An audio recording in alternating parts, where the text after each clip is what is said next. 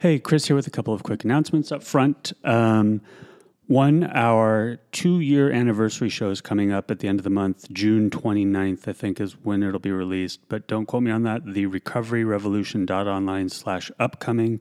We'll let you know for sure.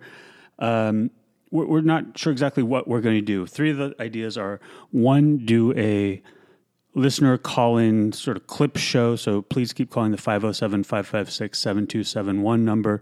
If we don't do that clip show, we'll definitely use your calls if you allow us to.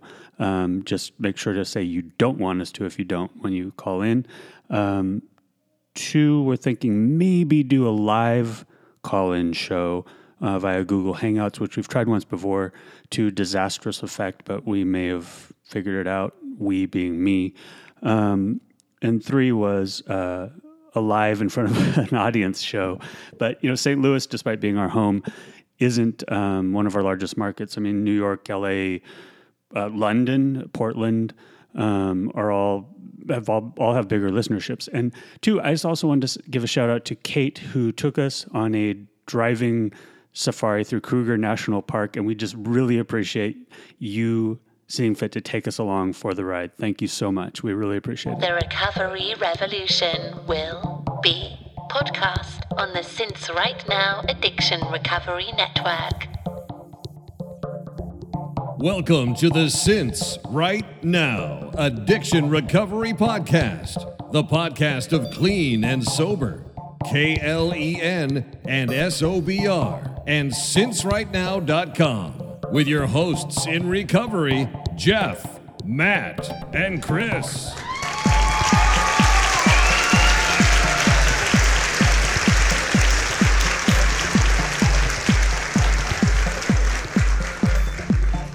What? Helena? Hello. Hello. I'm back with Jeff. Hi, Helena. Hi, Jeff. How are you? Great. How are you? I'm good. I'm excited. And Matt. Hi. Hi, Matt. Okay, so we're ready to go. And I in the pre-call, I forgot to mention this. If you listen to last week's episode, and I won't mind if you didn't, because what you would have heard was Jeff saying, "Who do we have on next week?" Yeah. And me saying, "I don't know," and Jeff going, "It doesn't matter." Well, of course it matters. Yeah. It's not. If you did hear that, it's no reflection on you. I said, "Of course it matters," and then I'm scrambling to remember. It's no reflection on you. That is okay. I totally appreciate it. And one thing I've learned here very quickly in recovery is not to take things personally. Exactly. But I totally appreciate the heads up. It's funny. And you all matter to me too. Well, so don't worry. It's a reflection on me. I put something in a calendar, like usually on my iPhone, and until it pops up a reminder, I'm going to forget what's happening. So. And Jeff's just an asshole. Yeah, exactly. Right. So that's the problem. Really, what it's about is calling Jeff an asshole. Yeah. So good to know. I'll try to fit that in as often as I can. Yeah. So you got some background on the show, and I'm going to briefly introduce you, and then let you. We'll get to the story, because I do think you have a fascinating story. So, Helena, and are we using your last name? Of course we are. Sure. Yeah. Hovitz. Of course we are. You wrote a book. Okay, I'm gonna tell a quick story too. In the pre-call, I asked Helena to pronounce her name, and I only asked her to pronounce her first name. I neglected to ask her to pronounce her last name, right. And so I'm doing exactly what I told her I thought I'd learned not to do, which is go in blind on pronouncing people's names. So Helena Hovitz, who has a book coming out September 6th. September 6th, after 9/11, that. And you're going to fill us in on this, sort of traces the origins of both a PTSD and alcoholism that began at 9/11, in a sense, right? So welcome, Helena, and thank you. Yeah, welcome. Thank you. Can we maybe? Where is the place to start? Where should we start? We'll work our way up to now, and probably back and forth in between. Okay. Sure. So, I think that's a great place to start.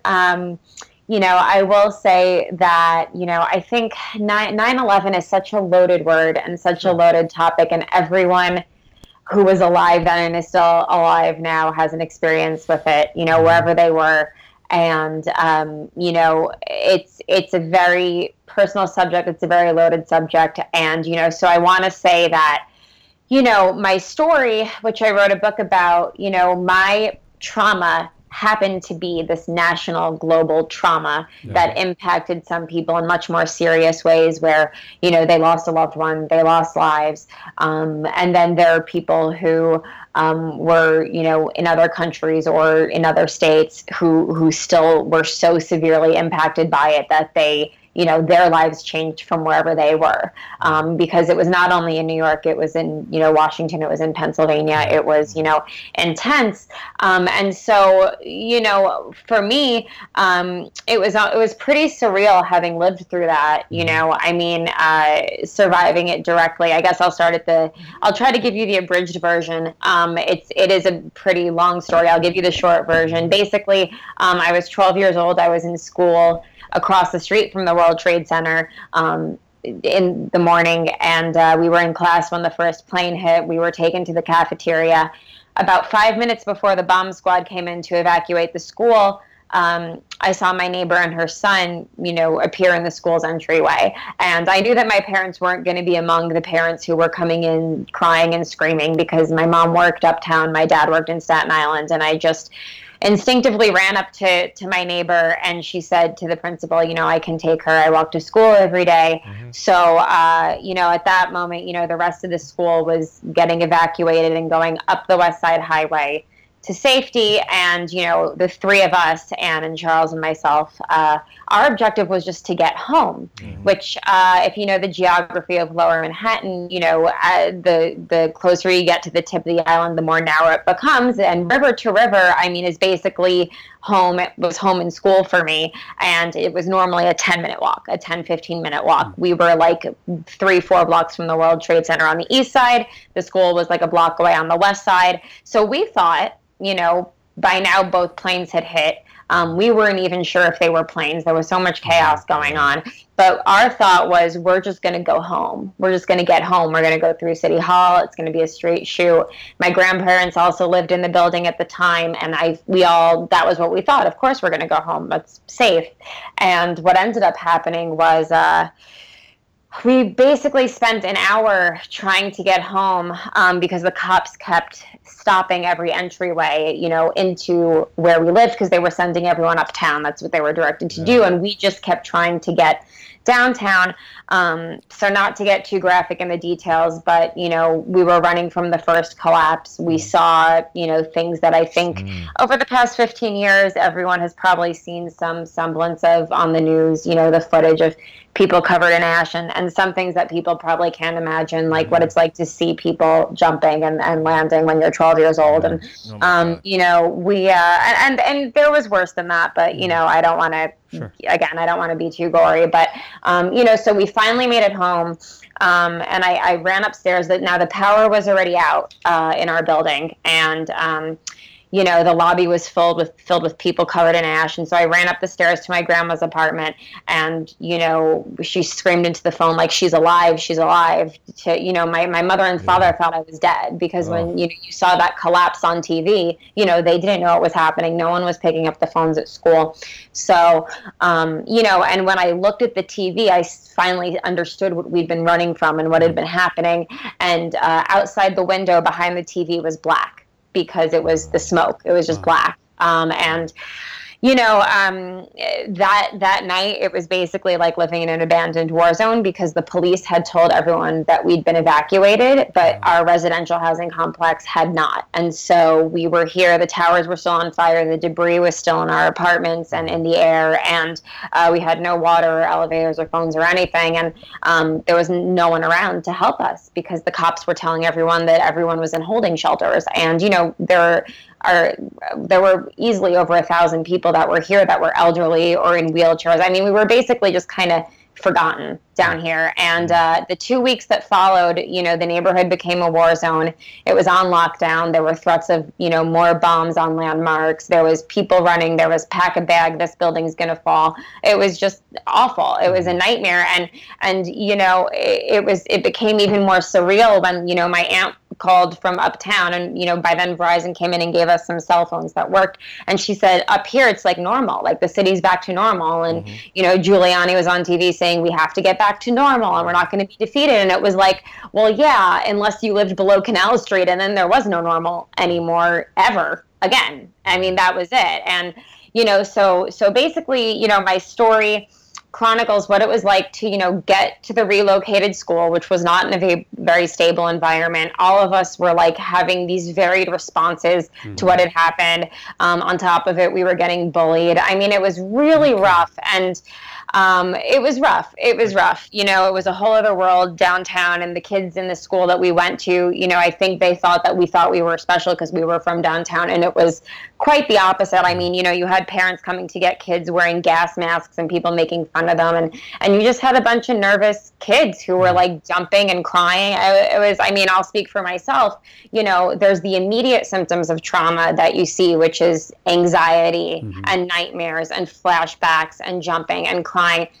But what happens is that becomes more complex over time if it's not treated. And so as I became a teenager, and it became more complex, the not trusting people, not trusting the world around me, the hyperreactivity, the hypervigilance, the emotional reactivity, the kind of feeling of a loss of control, which then eventually developed into, it went from like sporadic drinking like teenagers do to like social binge drinking. And then eventually, around the same time that I finally found the right kind of therapy, I had spent my teenage years going to at least 8 or 9 different psychiatrists and therapists who were slapping different diagnoses and different medications on me, ADD, bipolar, all this stuff, which were all incorrect. By the time I was 18, I was ready to be done because my life was like a living hell, and everything I was trying to fix me wasn't working. And I finally went into cognitive behavioral therapy, which is what they give,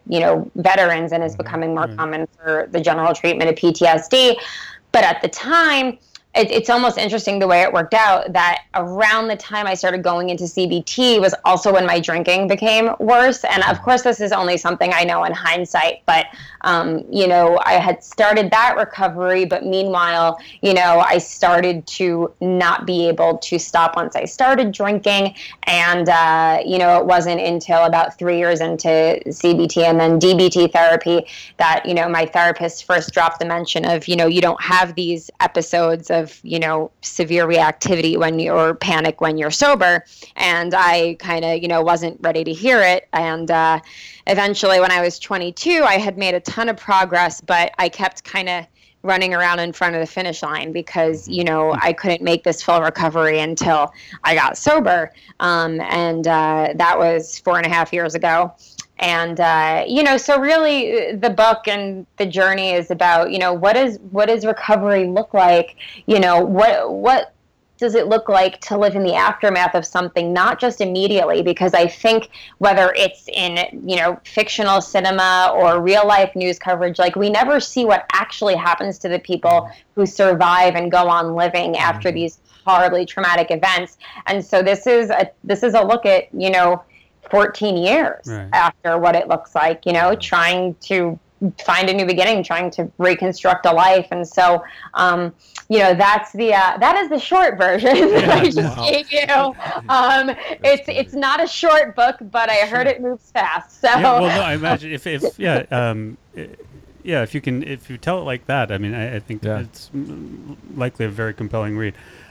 What's fascinating is, a lot of our addictions, carry with them that co-occurring disorder. A lot of them begin or the catalyst is trauma, right?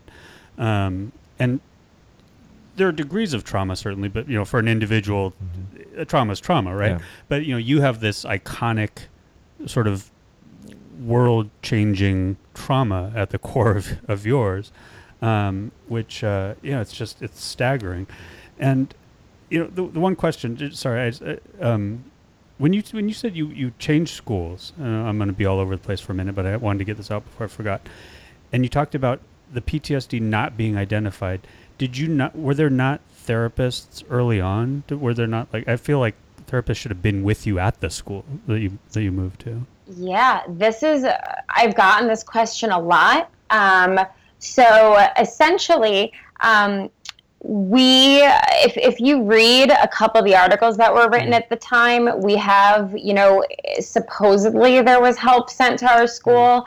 I interviewed 16 kids at the 10-year anniversary, and no one remembers any therapists or social workers being sent into the school. There was one girl who remembered a guidance counselor being there, and she remembers the guidance counselor saying to her, when you guys go back to your school in Battery Park, I'm not going because I can't handle it. Yeah. And so that should give you some idea of what we were dealing with. Now, a few months after 9/11, my mother took it upon herself to seek out therapy for me because I was just it was bad. I was just not doing well. And, at the time, you have to keep in mind, this is, 2001, the internet wasn't what it was. Mental health awareness wasn't what it was. And so she just called the Red Cross and said, what should I do for my daughter? And they referred me to an inpatient program at what used to be St. Vincent's Hospital down here in the Village. And I got 12 weeks of therapy. And, the therapist did mention, I think, PTSD once. And I know that because I had it written in my writer's notebook at the time that I still have 15 years later. And but that was the only time it was brought up. And then at the end of 12 weeks, it was just like, okay. And since that was what the Red Cross covered and the therapist was like, all right, you're done, I just kind of figured, all right, I'm done. I'm 12. And my mom's, we figured that's it. And that was the last time I heard PTSD for 6 years. Wow. Isn't it? It seems weird. It seems like that would be an obvious thing to check out, Yeah. In this day and age. Yeah. Absolutely. Yeah. And maybe not then. I mean, maybe it wasn't even a thing in 2001. I have no idea. And as you noted, trauma is trauma to some degree. Right. But for someone at that age, 12 years old, an event that just points out how tenuous everything is. There are no constants. I mean, all these things that you come to rely on. Yeah. It wasn't personal. It was the whole infrastructure of a city and a country fell down around you. Yeah. I mean, it must have been very hard to trust and just to have faith. Yeah. Yeah. The other thing is, it's strange because at some point you're going to try alcohol when you're 13, teenagers, 14. Regardless, so I wonder if you realize now, looking back, if the second you tried alcohol, if it suddenly numbed something, or if it, you know what I'm saying? Like it just became this thing that you could gravitate towards. Yeah. So the first thing I want to say really quickly is, you would think PTSD would be obvious. When I talked to those 16 kids who all, I read them a checklist of PTSD symptoms, and they said yes to almost every single one, and virtually none of them had ever seen a therapist. None of them had ever heard PTSD, and yet they were living these lives that were just damaged. It's unbelievable. It's really unbelievable that you would think it's obvious, but it's not as obvious as we think. Even today, it goes to show you some of them. I mean, a few of them, thank God, I've been able to point towards, some resources. They're reaching out to me 15 years later, like, do you think I have PTSD? Like, yeah. And imagine 15 years. I mean, I was ready to end it after 6, and I mean, it's crazy. But so yes, I will say, my first drink was Bacardi 151, and I was yeah, man. Yeah, good for you. No, good for the 2 boys that we were with, actually, at the time. Good for them. It was Bacardi 151. I was 14, about to turn 15.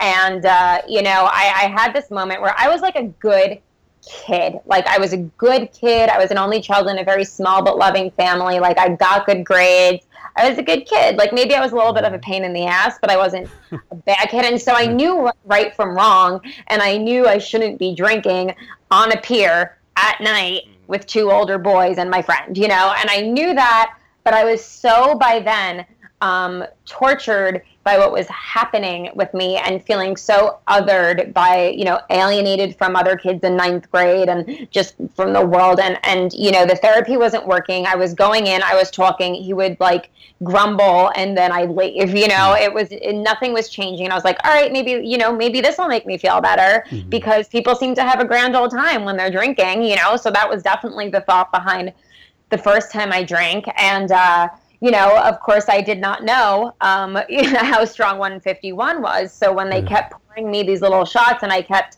throwing them back and not coughing and being, a big shot, and they were like, whoa, of course, like it was like a badge of honor, I was like, yeah. And, So yeah, I mean, that night there was a first for me. Fortunately, it wasn't the big first, but there was a first. And, and the next day I had what I didn't realize, was a hangover. And first little hangover. Oh my gosh. I mean, it was like my head hurt and I was kind of nauseous, but I didn't know what was going on. It was like a feeling I didn't understand. And, and I didn't drink again really for, I would say like another 2 years after that. I smoked a little weed and that was fun too. It was silly and it was goofy. And in those early days, it certainly did not do for me what it ended up doing towards the end, which was the complete opposite of what I wanted. I think that's the nature of what happens when you become addicted to something. It's like I was smoking weed all the time and expecting it to make me feel relaxed and calm and happy and goofy, and it was actually making me very paranoid and even more nervous than I was, and So yeah, I've been there with that. That's interesting. I don't know why it came up. Somebody was talking about weed, and I remember specifically the night I decided to stop smoking weed. And when it's exactly that. Yeah. Because I was just paranoid and freaked out. And, anxious and sad. Yeah. This isn't working anymore. So and it's. Yeah, I mean, I remember going to the movies like on the Upper East Side and like going in high and like spraying perfume on, and now people pass me on the street smelling like cologne and weed, and I'm like, yeah, okay, I thought I was getting away with that too, but you just smell like cologne covered weed. And I would go to the movie theater and like think people were undercover cops who were gonna like bust us because we were high, and it was just like it was not. Everybody knows. Right. I'm gonna feel like this forever. Yeah.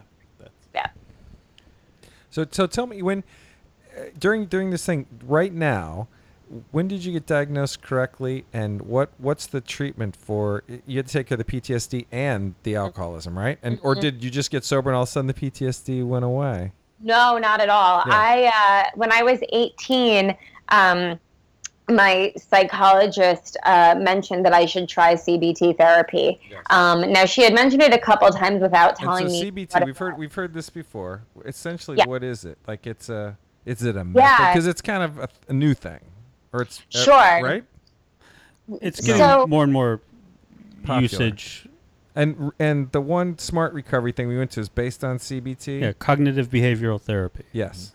Right? Yeah, it's cognitive behavioral therapy. And what it is goal-oriented therapy that takes a really practical, skill-based approach to changing patterns of thinking, behavior, the way they feel, their interpersonal relationships. Essentially, when you go through trauma, and this happens when you're an adult too, but especially as a child, your brain gets rewired because you've got this chemical imbalance, this adrenaline, this muscle, this automatic response, muscle memory. It's nuts. Everything, your neurotransmitters, everything gets rewired. And your brain, you're just constantly living life through this lens of fear and panic and something's wrong and fight or flight. Everything gets rewired.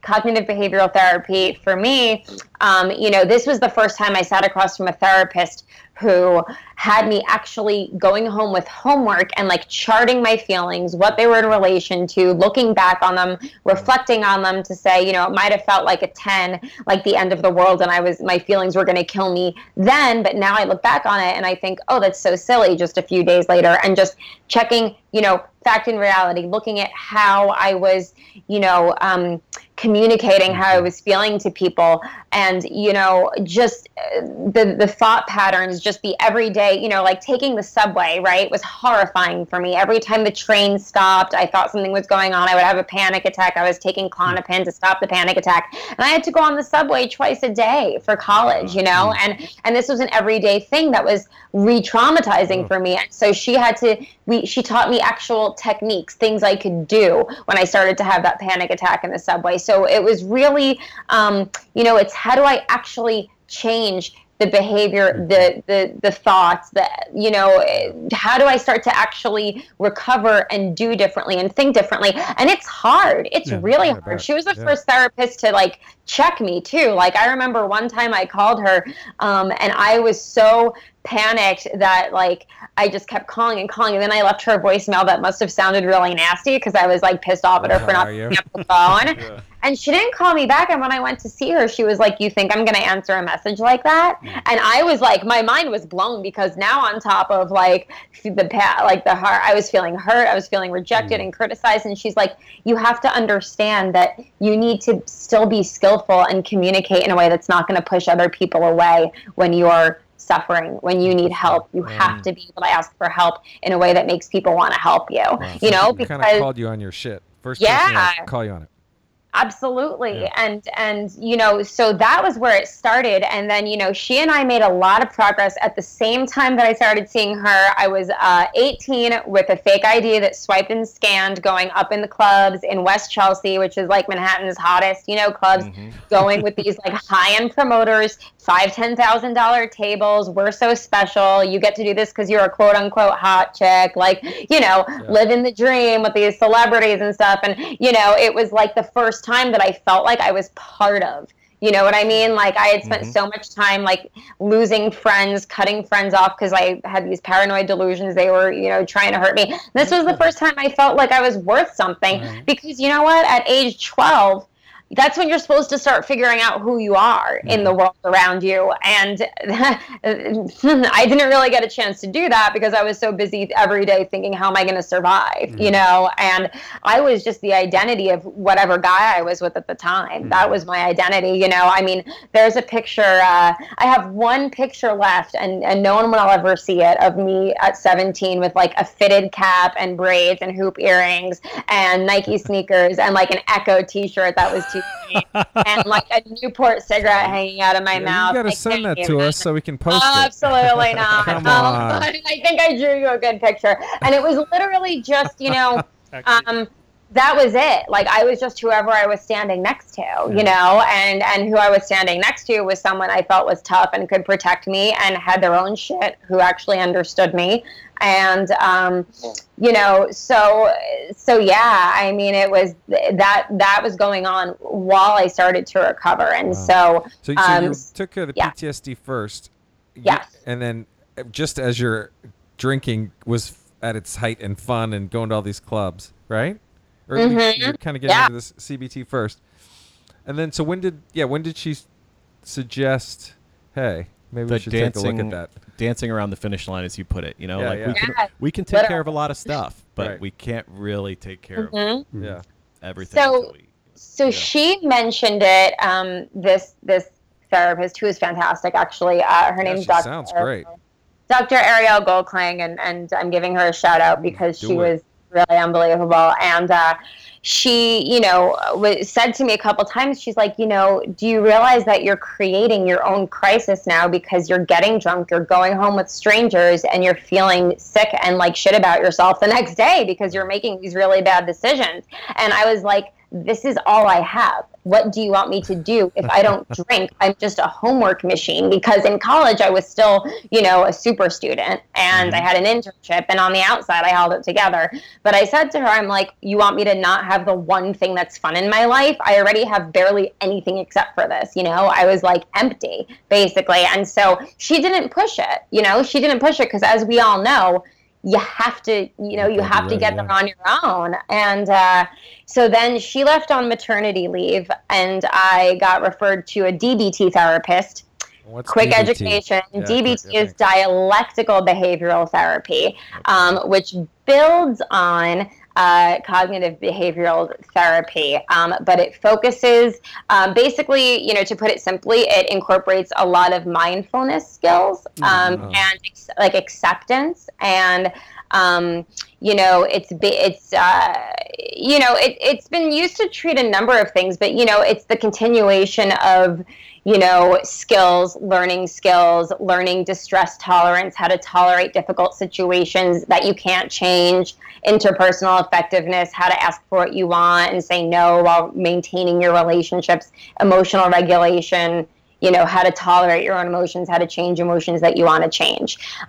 So I did that, and I saw her for 2 years, and my drinking, as I continued to make progress recovering from PTSD, my drinking got worse. And, the consequence, now I'll say this, I never got to the point where I was arrested or committed a crime or crashed a car. Like in the rooms you hear all these crazy stories and basically I just I went out and maybe I went on a date or I went out to a club and you know what, sometimes I could have one drink and sometimes I could have 2 drinks. I didn't wake up every day drinking. I could go a week or 2 without drinking, but the time always came where I couldn't stop even when I wanted to. And then I didn't just get hungover. I got I was trembling and throwing up and shaking and had a migraine for 10 hours the next day. And,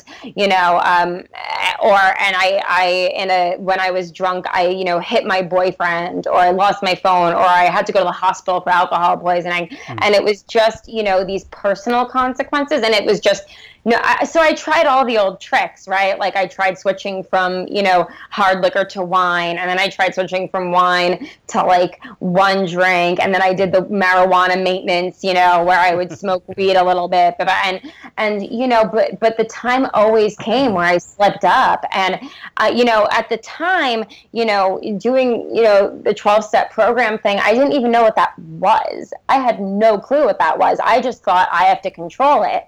And so there were a couple times that, this therapist said to me, you realize that you're making all this progress, but then when you have these massive freakouts, I mean, there was a time where I called her and all she heard was my screaming on the other end, and she couldn't tell if I had called so she could hear the screaming or if I had called her by accident or I just wanted her to know that I was losing it. Wow. But I mean, often, it was intense. Yeah. I don't even remember. I couldn't even tell you. It was intense. It was really intense. But at the same time, I was showing up for class every day. I was participated the most. I was the most put together. Kids were showing up in sweatpants, and I had this carefully planned outfit and my makeup done, and I had a byline at a local newspaper, and I always had an internship, and I graduated with a 3.8. So on the outside, you would have never thought that this was going on. Yeah. And so eventually, I just had it in my head, I've got to control it. I can't control it. I've got to stop. But maybe, and as we know, you can't do it alone. And anyone who claims they can do it alone, I'm like, you must have some magic wand that someone tapped you with, because my whole thing was, I needed the social support. I needed the program. That's what I needed, because even at 22, I just had a really good 3-4 year run, and I couldn't do it on my own, and I tried. So what was your first meeting? How did you get there? Yeah. Oh boy, this is another great story. So the last drink I had, I was, it was October 26th of 2011, and it was a few months after I graduated college. I remember this exactly. This is another photo you might be interested in. If I were to show you a photo from that night, it would be me in this sexy nurse costume, with my finger on my lip, giving a sexy look, with the skirt was too short and the cleavage was too much, and I vowed. I like this. Sexy, fill in the blank. Yeah, exactly. So I had vowed that night I was just going to have 1 drink, and that was it. And so at midnight I had 1 drink, and that 1 drink was mainly vodka in a giant like glass that you drink soda out of or something, and like a little bit of juice. And then I decided, even though I knew I couldn't mix weed and alcohol, that's exactly what I was going to do. What a great idea, because it was at my Halloween party. And, go figure, I had found people that drank like me. So there were about, 12 bottles in the kitchen and like 12 of us. And all I remember is waking up the next morning. Somehow there was blue paint all over my nurse's costume. There were chicken nuggets on the terrace. The floor looked like a stampede had run through it. Nuggets, those are a sign. I'm telling you, right? It's part of everyone's rock bottom story is the chicken nuggets, right? You have to title something "Chicken Nuggets on the Terrace." Because... You can title this episode. Oh, maybe. Okay. On the Terrace. But yeah, man, it was bad. My BlackBerry. I had a BlackBerry at the time, just to give you, just to date myself. Just to date it appropriately. And it was like in a puddle of vodka, and I turned over to my, my now ex-boyfriend, boyfriend at the time, and I went to throw up, and I came back, and he just looked at me and he said, don't worry about doing this to me, because I know that you've done plenty of stuff to me because of your drinking, but like, how much longer are you going to do this to yourself? Wow. And I don't know where this thought, actually I do kind of know where this thought came from. I emailed my therapist, and I emailed her, do you know of any meetings that people under the age of 50 go to? Because your impression was it was going to be.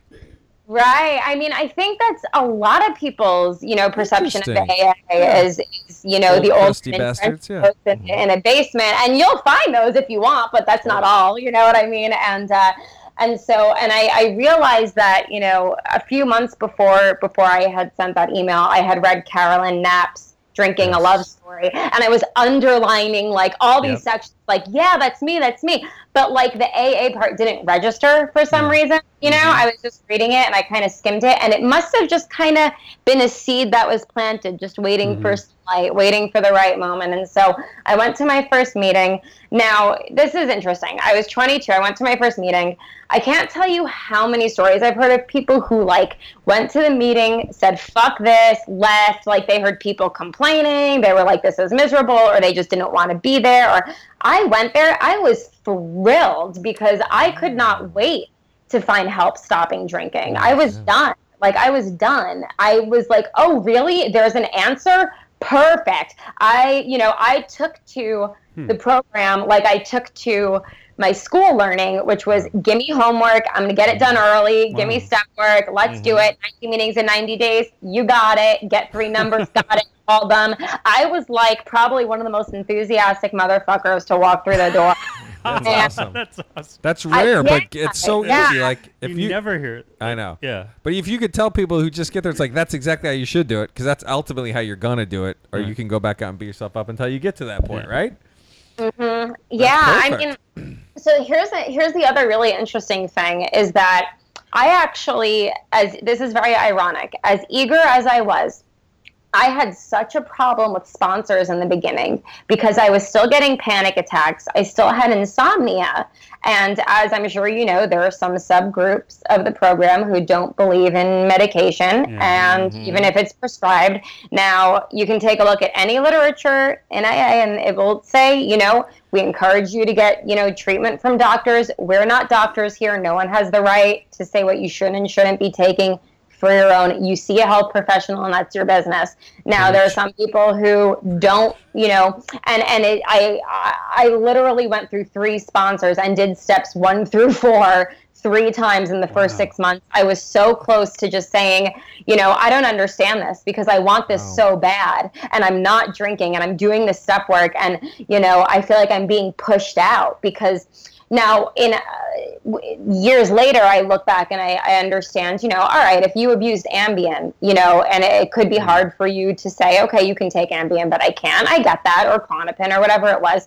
They had to do what they had to do to take care of themselves. But at the time, it was really hard for me. And this is kind of where both of my recovery processes, really kind of, I don't want to say hit a wall, but it was tough. It was tough. And I had this former professor of mine from college who I later found out was also in the program. If it wasn't for him telling me, like, fuck those people. Like, I can't believe this is happening to you. Like, you're doing everything right. Like, you keep doing it. You find someone that understands that, like, it's none of their business. And, like, you're not abusing these things. You never abused pills. Like, that was not part of your story. You're taking something as prescribed, and that's it. And fortunately, I finally did find a sponsor who took me through the 12 steps. And the interesting thing was, she and I butted heads almost as often as I butted heads with that first CBT therapist, who was like, calling me on my shit and telling me things I didn't want to hear. But she changed my life so dramatically. And, I made it through those 12 steps. And, I found that the desire to drink was removed from doing that. And I found that I was freed of a lot of the resentments and the past traumas that I was still carrying around with me. And, it's a process, it's a process that took more than a year. I did the steps again, 2 years, 3 years.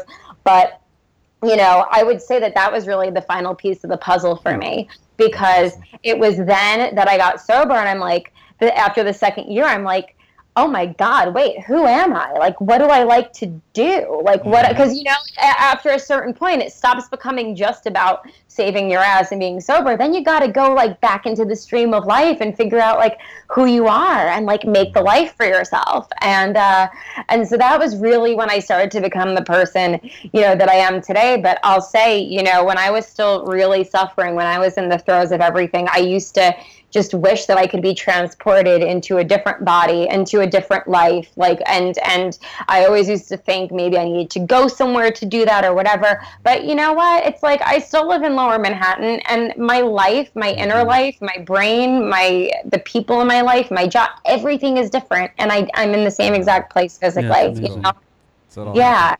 So when did you decide to write the book? When did that all happen? That started, it actually started as an independent study my last year of college with this same professor, actually, who I later found out was in the program. And I knew he did independent studies. Now, initially I posed it to him as a book of poetry, because he was a poetry and Spanish translations teacher. And, what ended up happening was I was like, I really want to write the story of what happened to me on that day. And, so I wrote it and we did it as an independent study. And the next semester I was like, you know what? I want to write about what happened to me after too. And he was like, okay. And so we did it together, even though it was not in fact a book of translations or poetry. And, for my senior work project, I wrote a series of essays, about life after 9/11. And I was also interning at the time at a publishing house. And, I said to myself, you know what? I really think this is a story that people need to know, because in the last 10 years, and this was now coming up on the 10-year anniversary, I haven't heard anything about child survivors at all, Yeah. And so I wrote something for a paper, and then a producer from the CBC named Anna Maria Tremonti, she found me, and she flew from Canada to here to do a radio documentary on me. And she said, I can't believe it. It was almost like you guys were invisible. And I thought, this couldn't only be me, right? Like, what about my classmates? So I started reaching out to my classmates and hearing my story and their stories, like I overreacted to things. It freaked people out. I wanted to be by myself. I cut myself, it was like when I tried to sleep, it was like a nightmare, like a waking nightmare. I mean, all these things that could have been pulled from my story, I heard it in so many different people, and I said, you know what, these are 9/11 stories that have not been told. And I wrote that story for Salon, actually. And so that was when I got to work on the book. And it took 4 years. And I'll tell you why it took 4 years. Because several different agents, wanted it to be something it wasn't, or, and then I was fortunate enough to find a wonderful agent who really believed in the project and who believed in telling the story of my life, beyond just 9/11, beyond just drinking. She was like, I want to hear more about your grandmother. My grandmother was the love of my life. And as her health started to deteriorate over years, there was another pattern that my drinking, got worse. And she was really the saving grace in my life. Every time I thought about killing myself, I said, not while grandma's alive. That's sometimes, and she pulled that out of my story. And the biggest hurdle that I faced between agents and then when my agent finally sent it to publishers was 9/11 books don't sell, period. Like, we love the writing. She sounds like a great girl, but I just don't think it's marketable. And that was what we kept getting. And I kept saying to myself, I only need one yes. I only need one yes. And by now I was so determined because you have to also understand I was doing the research. Like, right when I heard PTSD from this DBT therapist, I'm a journalist, so I threw myself into every book I could get my hands on, started looking at different kinds of trauma, from natural disasters, from physical abuse, medical trauma, gun violence. I mean, there's 1 out of every 2 kids in this country will experience trauma in their lifetime. And so I thought, that I need to raise awareness for this because I just interviewed 16 kids who lived for 10 years. Yeah. And so that's what this is about for me, and that's why I was so listen, you don't become a journalist to get rich, and you certainly don't write a book these days to make money. And, it was about, for me, I was like, I just want someone to publish this book because I've made a career out of trying to help people through writing, through social good writing and writing about social issues. And that's what my book is too. How can I use, because what good is all this horrible stuff that I went through if I can't use it to help people? That's really how I look at it. Otherwise, it's just a waste. And if I had read something like my book when I was a teenager, I don't even know how different my life would have been, just to know that there was someone out there and connecting dots that don't quite make, like at the time that I'm meeting guys online and going off and drinking in their cars and having sex that didn't do anything for me, but I was just craving this closeness with another human being, I would have never made the connection to trauma. But, then you go over time and you learn, sometimes we act out our story with trauma over and over again, and my body was telling the story of how I was out of control and how I at the same time surrendered control over to alcohol. And, probably part of me hoped something bad would happen to me because I was so, I was in such a bad place. And, that's exactly it though, right? It's like, we're all in the throes of, that addiction and those other co-occurring disorders we might have, whether it's PTSD, depression, anxiety, combination of all those things or something else. And Jeff says it this way. How do you say you're trying to make your voices in your head stop? Basically, right? Yeah, just right. Sort the of committee in your head. The committee in your head, right? Yeah. Just because one way or another, whether it's literally or even consciously, you're dragging yourself through hell, right? And you just want to be done one way or another. You just want it to be quiet for a little bit. I mean, and why does anyone drink who doesn't have a problem? Because it's fun, because it makes you feel lighter and looser and warmer. And, that's like, why wouldn't you do that? Why wouldn't everyone do that? You know what I mean? But, there comes a point where, I heard this guy in a meeting recently say, the difference between me and other people is that I want more drinks after I've had 5 than I did when I had 1. And totally. That makes, and I just hearing him put it like that, like something just changes for me after that first drink. Like, I think I want more of the feeling good because there was so much mental chatter that I couldn't turn off. And I was like, oh, okay, great. And I would go in knowing you can't have more than 3. But all bets are off if you're if you have an alcoholic addicted mind and you have 3. You don't know what's going to happen. So, yeah. Who's the publisher that finally was brave enough to put this up? Oh, yes, Skyhorse Publishing. Skyhorse Publishing. Yes, and it was my editor. His name is Mike Lewis, and he personally said, I want this book, and I'm so grateful to them. I really am, and all it took was one yes. And I know this is such a cheesy reference to make, but as I was going through years of just getting so much rejection on this book, I just kept saying to myself, like, Mitch Albom only got one yes on Tuesdays with Morrie, and it became the best-selling memoir of all time. And it's so hard. It's so hard when you keep getting rejected, hundreds of times, to keep going and not just light a candle for what might have been. Yeah. But there was this other fantastic, she's a children's book writer. Her name's Amy Rosenberg, and I met her volunteering at this organization called Pajama Program.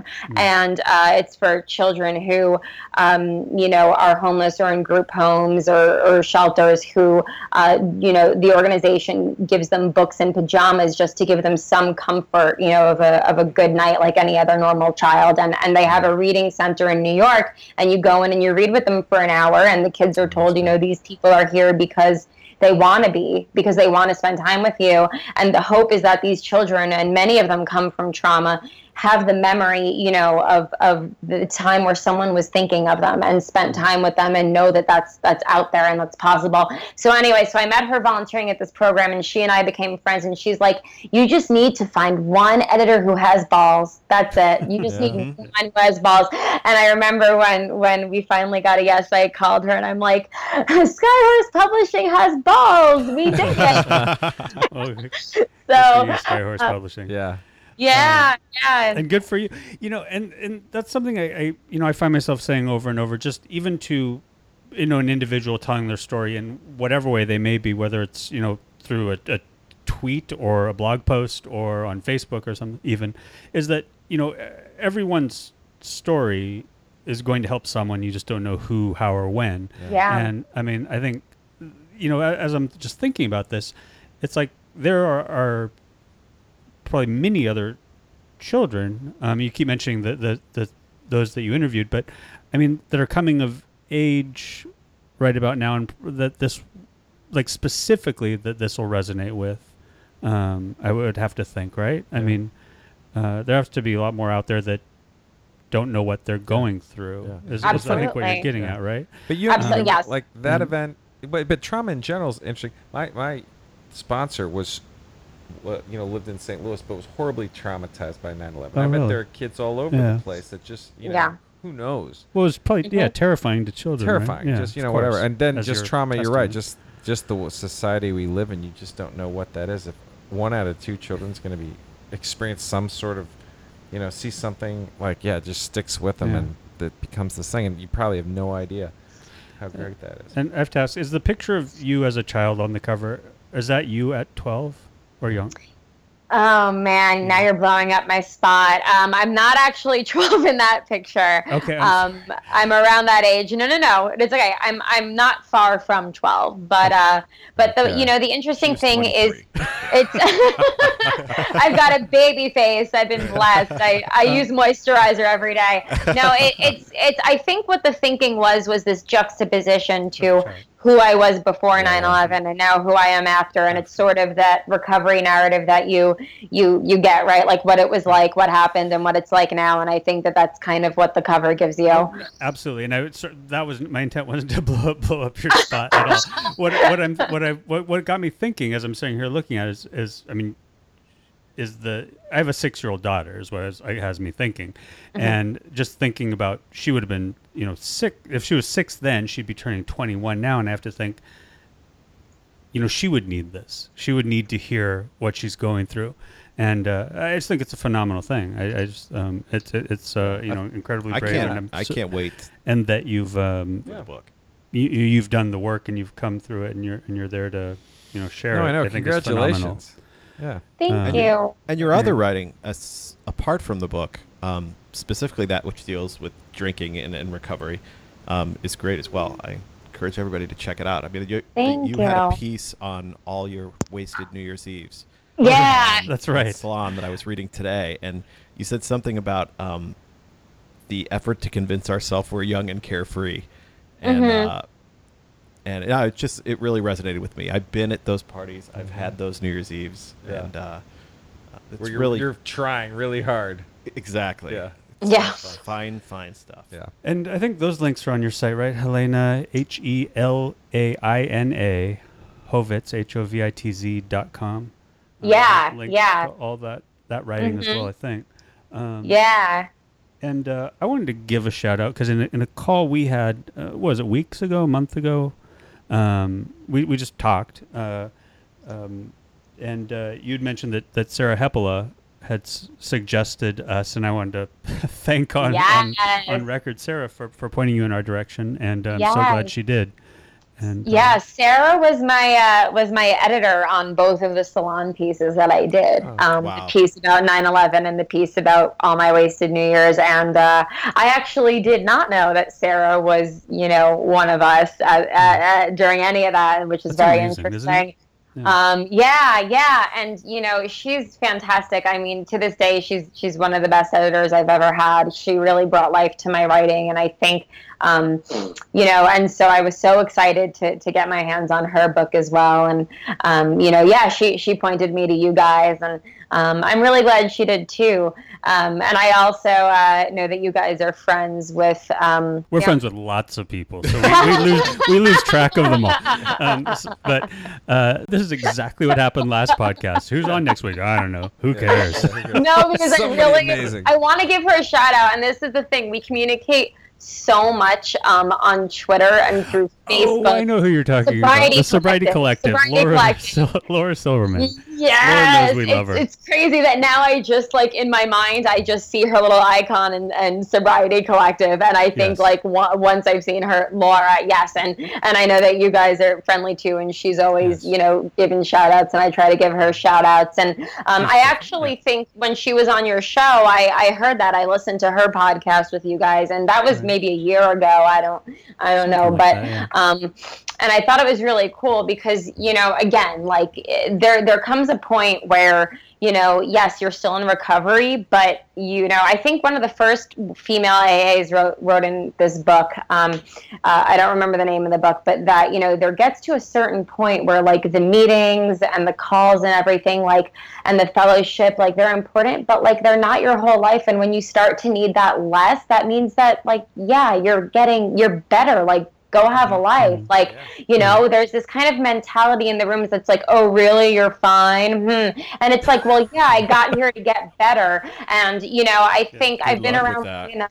I've been around long enough to know that, stopping going to meetings, not having a sponsor, not staying connected with my sober friends is a horrible idea. But I go, maybe once a week, and I don't go more than 10 days. I have a sponsor who is a flight attendant, so there could be a week that I don't talk to her, and she knows that I'm in good shape. And if there are times that I'm particularly stressed and I think I could use another meeting, I go. But, I think everyone has to figure out what works for them after a certain amount of time. I'm approaching 5 years and I know what works for me. And some people swear by, still going to, 5 meetings a week and, 20 years in. And if that's what you need, that's amazing. It takes tremendous discipline to do what works for you.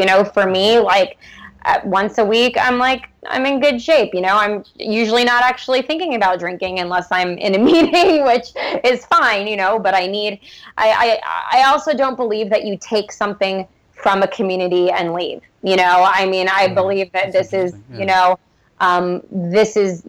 this group changed my life, and the group is there because people show up to meetings, and I need to be one of those people that has gotten better and still shows up to meetings. Maybe I can help someone, but the meeting doesn't exist unless there's people there, and people in the rooms have helped me so much that, I believe it's really important to remember where you came from, and you never know who you can help, you know what I mean? And so I don't think that I'll ever stop. I mean, I know it's never say never, but for me, I still hear new things that are helpful, and I still give my number to people, and I think it's really a community, and I've never been anywhere else on earth where, I could sit on a stool and tell my story, and a 60-year-old, heroin addict will say, I related so much to you. Yeah. Who's this, young white girl drinking in college, and it's just because we all understand each other, because we all relate to each other, no matter where we come from in life. Like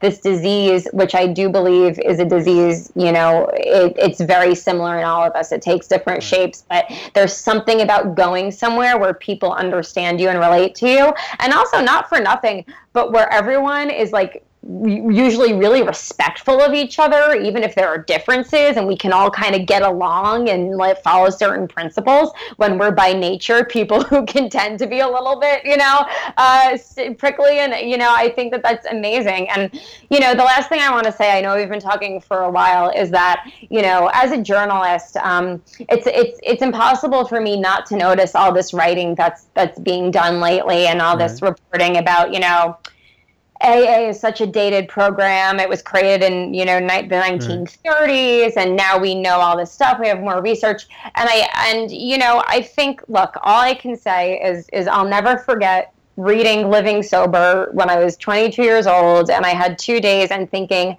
this is where I belong. These people understand me. This could have been written about me. It was written however many years ago, and it worked for me. And that's all I can say, and I'm a very practical person. I've done a ton of research. I think, there really is magic in the program. That's all I'm going to say is it still works for whoever it works for 80 years. Whoever it works for, exactly. So, I think it's not a case of, it doesn't have to be a sort of a binary equation. Either you do or you don't. But it's always, it's always there. And it's, if you have a problem, it's certainly worth sitting down. I found that out very, very late. But I never, I never disparaged the program. I certainly don't the tenets now, of it, having been there. They're timeless, Yeah. I mean, some of it seems kind of antiquated, but it's the tenets of the program are kind of universal. And now that I have a greater understanding of this whole, sobriety and recovery spectrum or continuum or whatever it is, I certainly understand the value that AA has provided to many, and Cool. Yeah. So, All right. Thank you so much. thank you so. Yeah, that was like Incredible. terrific. So And much. good for and September 6th is the day that this comes out. Yes, but of course, what kind of author would I be if I didn't mention that it's available for pre-order on Amazon and Barnes & Noble already? Boom. So There you go. HelenaHorovitz.com. All right. The Yeah. link will be Yeah. in the show notes. And thanks Thanks so again. much. And we'll have to figure out if we're ever in the same neck of the woods, we'll all hook up and have a what's my new favorite drink? What's it called? La Croix? La Croix. La Croix. What do people call it Coconut.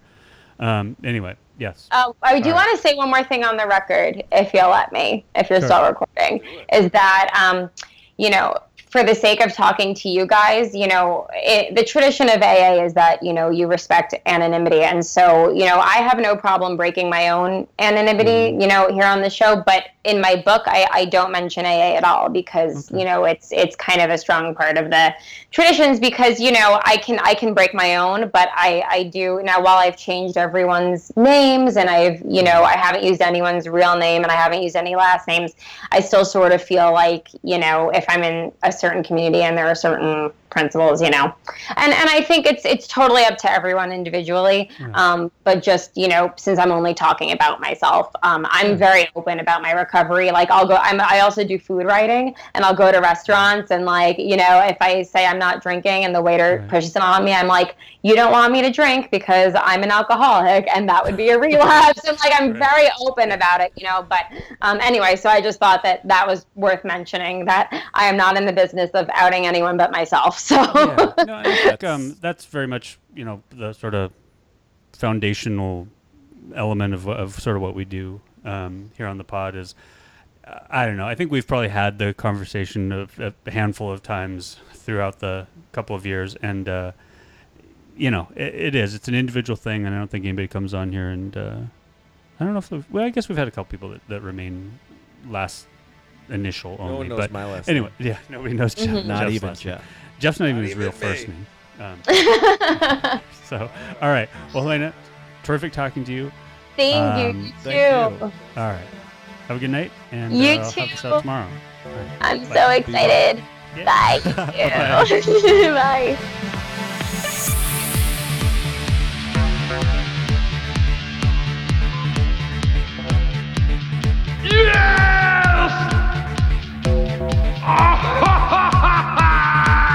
I like it.